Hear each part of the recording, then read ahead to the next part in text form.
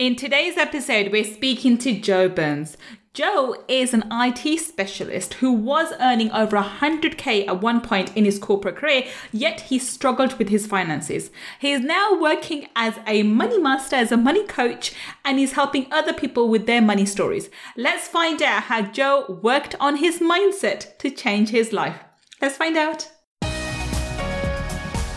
Money Mindset with Gul Khan podcast will help you to break free from your limiting beliefs, reverse your money shame, and blast through your money blocks so that you can live a life of unlimited abundance. In this podcast, we will talk about energy tools and mindset strategies that will help you to understand and change your relationship with money, whether you're in a job, profession, or working on your passion. Change your relationship with money to change your life. I'm your host, Gul Khan. Let's get started. Welcome. It's Gul Khan, your money mindset expert. And guess what? I have an absolute treat. We have the one and only Joe Burns. Welcome, Joe. How are you?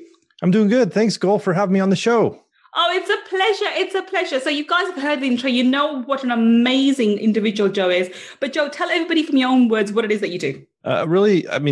It's kind of fun because it's similar to what you do, right? It's really just helping people with their money relationships, helping them get a better relationship with money so they can make more and create bigger impact in the world. Like, to put it simply, there's more than that, but really, I just want this world for people to really hit their dreams. And one time we run into a problem of where money just ends up being that resource, which we need to get there. Yeah. And people just have a really bad relationship with it. So I agree. So that's exactly what we do, is help people change their relationship with money, which is fabulous. And this is why I'm so excited to have you. So Joe, I've had my story and you have had your story. That's the reason why you're able to help other people. So today, I want you to share with us, how is it that where did you start and how did you end up here doing what you do? Start at the beginning. Yeah, this is kind of a crazy story because as I look back at it, there's so many indications in my life that helped me get here. I look back and find the cool stories, right? Of like back when I was 10 and I negotiated for a better wage, helping my brother deliver papers, right? We delivered newspapers. For people who don't know what newspapers are, it might be a younger audience, right? The things that used to get delivered to your house, it doesn't happen anymore. The newspaper round. I remember my brother used to do that, go on his bicycle, go and deliver newspaper every morning. I had one of those, right? I'd walk in the snow and so that's when I look back. But I think the culmination of my real story is the financial crisis of 2008 in the United States. That's where things really started changing for me and my wife, and kind of started me down this journey, even though I didn't know it at the time. We had there was a lot of craziness happening, and I didn't lose my job or anything from my perspective, but really where the story starts is there. So in 2008, under crazy times, right? I just chalk up as crazy times, people doing things they wouldn't normally do, but they do it, right? So I was working in IT. That was my career of choice that I had. And my wife was working at a small credit union. And in the span of 6 to 8 weeks-ish, she was held up twice at gunpoint at her job. Wow. Okay. Yeah. So the story starts off really heavy. And for us as a family, it's just me and her. There was a lot of disruption that happened because of that, right? Some childhood trauma kicked in because of that she was unaware of. And then when you look at the world of PTSD and mental health, our journey started there. And everybody always asks me, it's like, but you always start with this story, Joe. How does it deal with money? Well, it deals a lot. Like, part of that was I was unhappy with my job. So we decided I make a little light of it now, but we decided it would be best for us to move 2,000 miles away for a new job opportunity. Okay. And to kind of get away. Quite drastic. It is a bit drastic. And, looking back at it, I'm like, there were some huge benefits because of it. And I'll get into that in a minute, but we figured a fresh start. We didn't understand the gravity of the mental health and the PTSD and everything she went through. So we're like, let's get away from where it happened. Let's get away from a lot of other life things happening at the time. And I found a much better job across the country. And so that's what we decided to do, go on an adventure. And it turned out to be, again, really good. But through the process, I learned a lot about money. I was making about 55,000 USD per year at my job in IT, which was also for myself a little concerning because I'm like, it was like the early, this is 2008, right? So it's still like the high time tech mecca area, right? Where if you're in tech, you make a lot of money, right? That was always the kind of that's people think if you're in IT, if you're in tech, then you must be making a lot of money. Yeah. That was always the thing, right? And I wasn't. I'm like, man, why not? What am I doing wrong, right? Do I need more skills, right? I always went back to, do I need more skills to increase my skill set so I can make more money? Which is important because I always kept going after that. And I think a lot of people get stuck in that spot where they keep going after the skill set, right? Oh, I just need more skills and then I can make more money. And I'm like, so I did that thing, right? But so this new job opportunity was awesome. So I moved across the country and I got a $30,000 a year raise, right? Okay. Moving markets, they always say, you move jobs and you can make more money. So I moved markets. It was a completely different market. We figured my wife would work out there because, again, we were very naive about the mental health situation. And we got out there. I got into my job. My job was really cool. I loved what I was doing. She tried to work and then started having flashbacks. And then we figured, oh, this was even worse. So we went from like around 75,000 combined income down to or just up to about 82, because that's what I negotiated, right? What I didn't realize was that we were living in Utah, where I grew up, and we moved to Maryland. And if anybody knows the economics of the United States, Maryland is way more expensive to live in than in Utah. Right. Our cost of living went up by almost 20%. Oh, wow. Okay. Right. So I got a small raise, but overall household income, right? So it started this piece in me to be like, okay, so now we have to make ends meet, right? I made all this money. I was super happy, but now we have to make ends meet. And it got a little hard. I'm going to interject here. The fact that you had raised, your money was raised, don't forget that your taxes would be more as well, wouldn't it? Because in UK, if two people are earning 80K, they pay less taxes because of, you'll get your, you don't have to pay the taxes, in certain taxes in the first 12 and whatever else. But one person making 80K would be paying more tax, wouldn't you say? Isn't that the case in America? In the US, it's a little different because we've always combined our taxes together, right?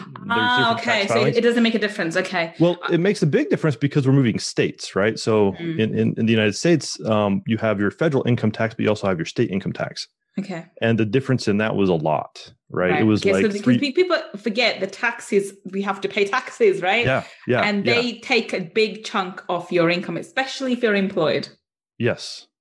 So, and that's a good thing to call up, right? Because everybody's like, oh, tax is moving. Because that's part of the cost of living I didn't understand, right? That I didn't even think about. Like it was 3% more just in income tax, which is a huge hit. It is. Of course it is. Plus, like we moved to Maryland and we weren't far away from Washington, D.C. So there's tons of money out there, but also cost of living, housing, like all those things are really expensive. Yeah.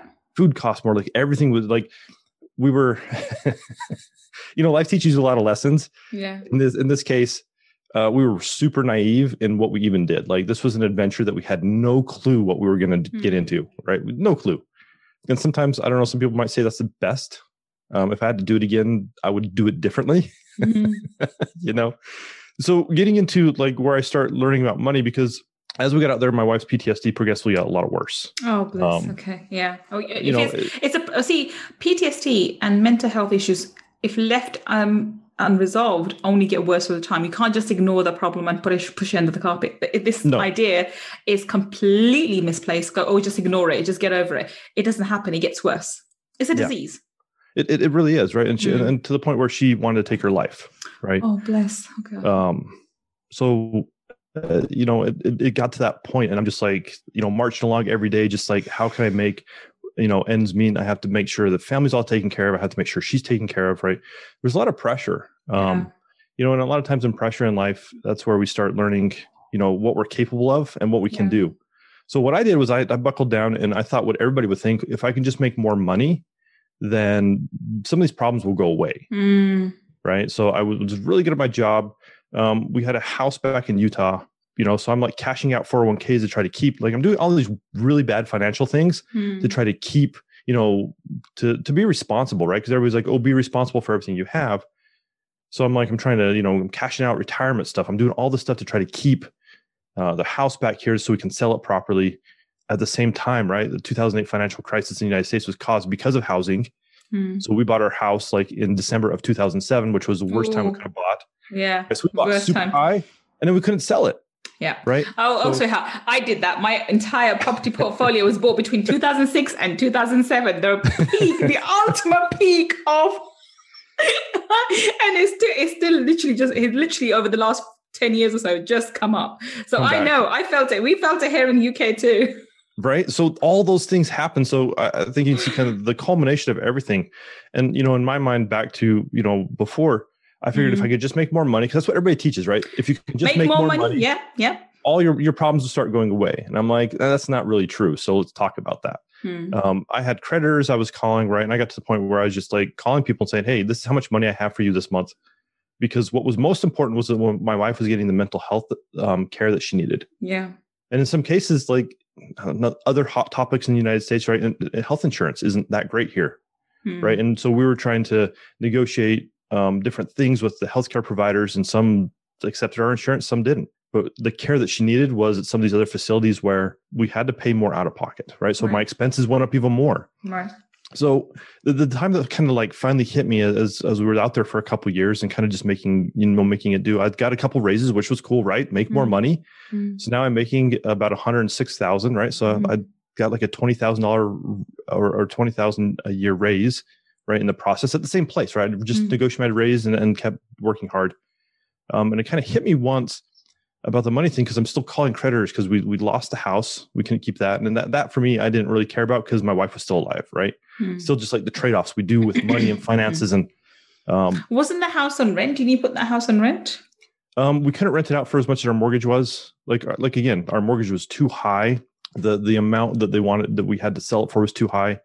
We found someone to short sell it to, but then we were going to have to pay a bunch of money. And I'm like, we don't have money, right? So it's this negotiation around like where our finances were and what we could get out. So, at the end of the day, through all this, we foreclosed on a house. And that's another story because the bank was super mean about it and all that fun stuff. But just like getting barrage from all these different places and money was the thing that would solve it all, right? Of course. It would solve it all. But what really hit me was I was making, like I said, I got that second raise and making like $106,000 a year.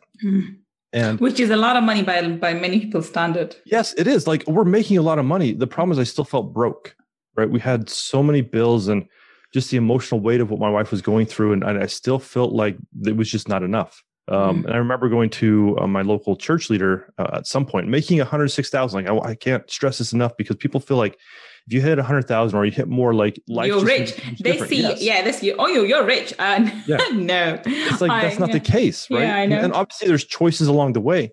But we go to our local church leader because we needed help buying food. Like I couldn't pay all the bills and buy food, right, for my family. Like it just got to that point. And that was one of my days I felt the lowest. So I'm like, because again, back to like you just said, Gul, right? Like that concept of you're making all this money, but you can't even buy food for your family. Like what kind of provider are you? Like all these thoughts started going through my head.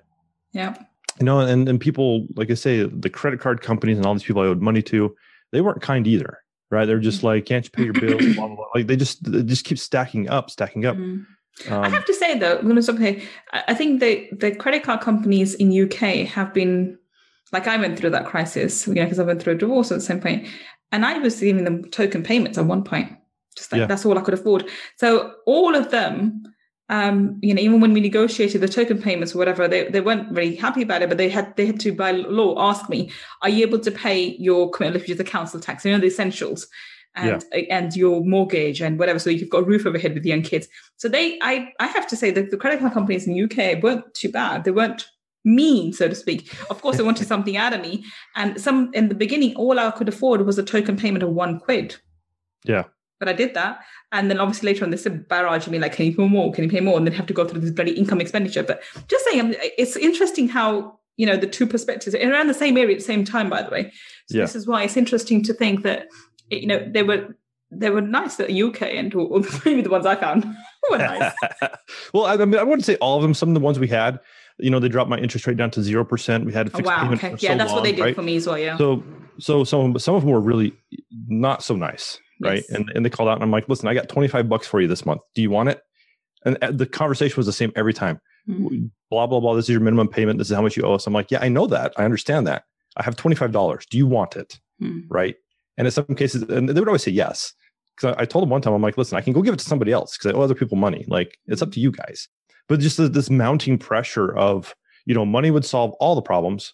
But what I learned through the process was if I can focus on the things that are most important, then which is my relationship with me, my relationship with my wife, make sure that we're healthy, sane, then I can find solutions for everything else. Yeah. Right. And that's, walk away, and my relationship with money started getting much better that way. And some things came through.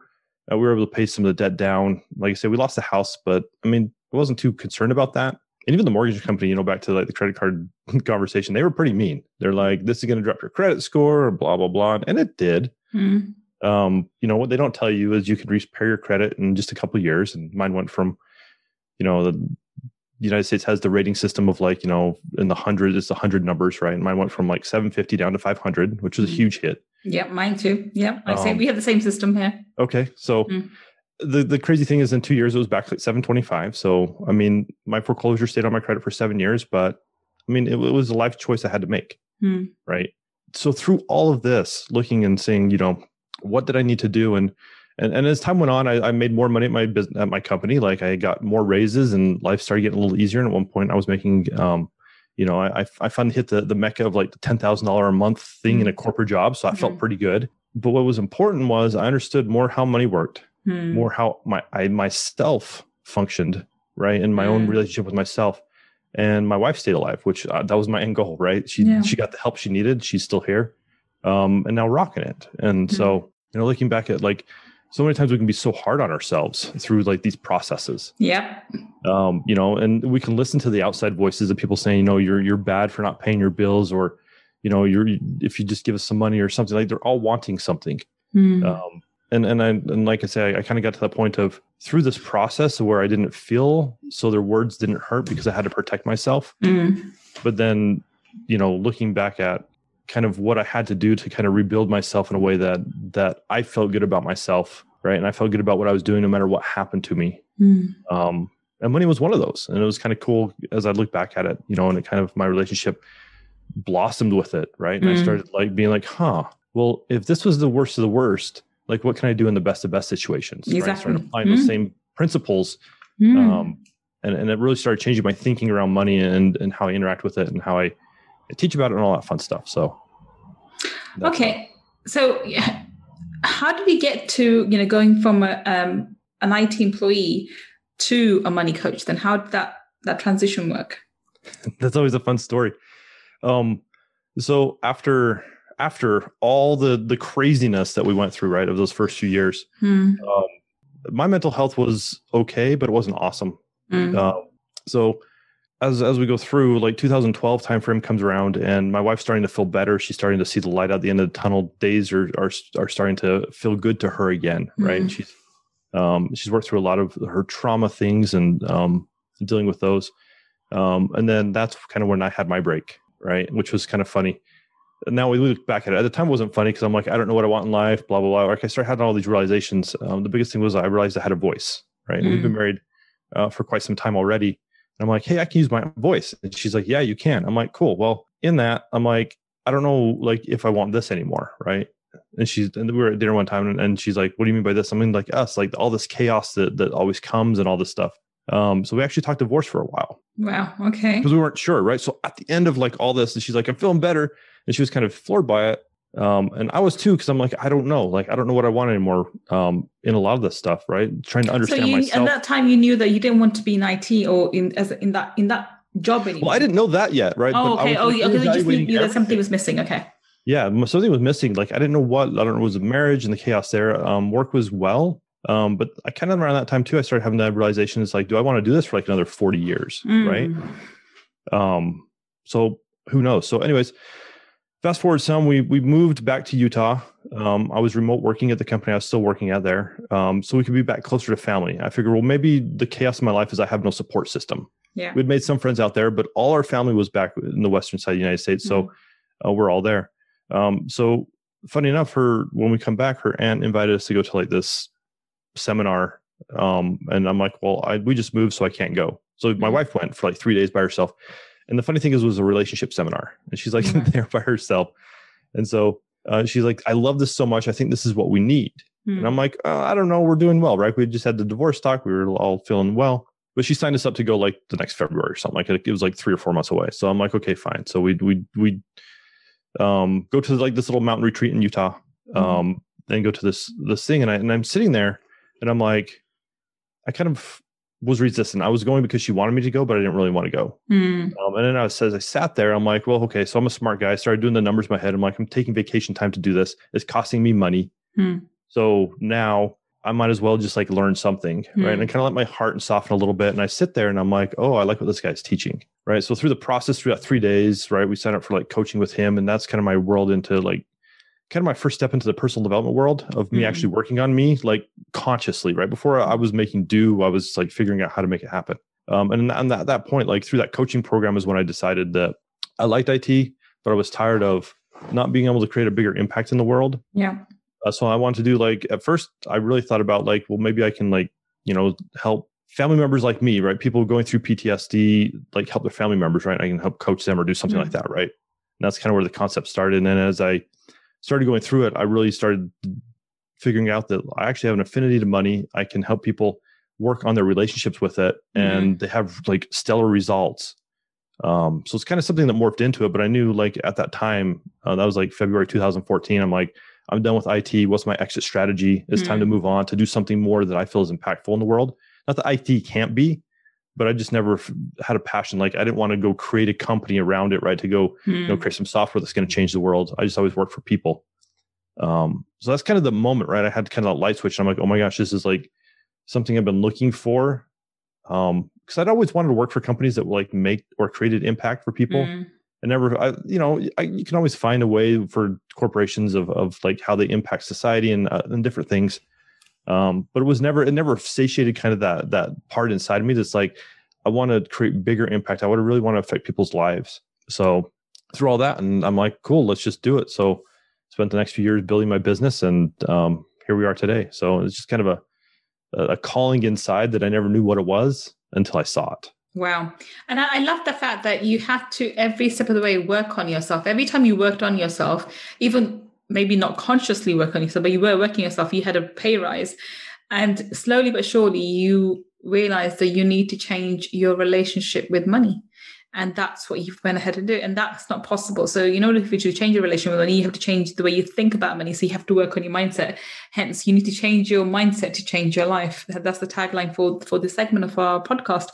And that's the prime example from somewhere who was struggling, even with 100K as his income level, which is really high by most people's standards. Yet you were struggling with 100K.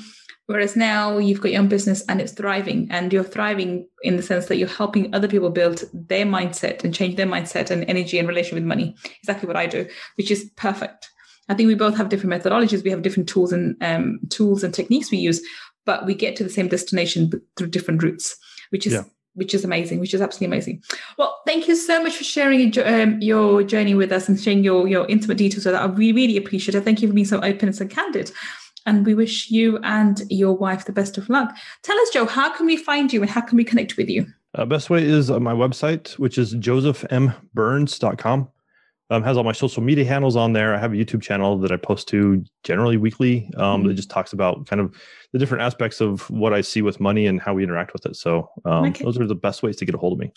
Fantastic. So both the link to the YouTube channel and to his website will be, if you're listening to this on the podcast, will be in the show notes. And if you're watching this on YouTube, down below, you will find in the description section the links to Joe. So I do recommend you go and connect with him. He's an amazing soul, and he's got passion for something that I have passion for, which is money, which is fabulous. Right, Joe, we have to have you back, and we have to pick your brains. And obviously, we're going to be talking about money. It's my favorite topic in the world. So we'll have Joe back on our Money Talkie segment, and there we can learn some, golden nuggets from him so that we can build our businesses and we can bring more abundance and more money into our lives. Thank you so much, Joe, for being with us today. And for everybody watching or listening today, thank you so much for joining me. I will be back on another Friday feature segment, talking to an amazing soul and an amazing individual who will show us how they change their life by changing their mindset. Until the next time we meet, this is Gul Khan signing off. Take care and bye for now. If you want to learn more about my energy tools and mindset strategies, then please visit my website www.gulkhan.com. And if you want to take part in our 5-day abundance mindset makeover workshop, where I deep dive into energy tools for abundance, then please go to www.abundancemindsetmakeover.com and register. I look forward to being your mentor in the next workshop. And if you want to learn about the spiritual laws of money, then go and get my book, Laws of Money, from www.lawsofmoney.com. Until the next time we meet, this is Gul Khan signing off. Take care and bye for now.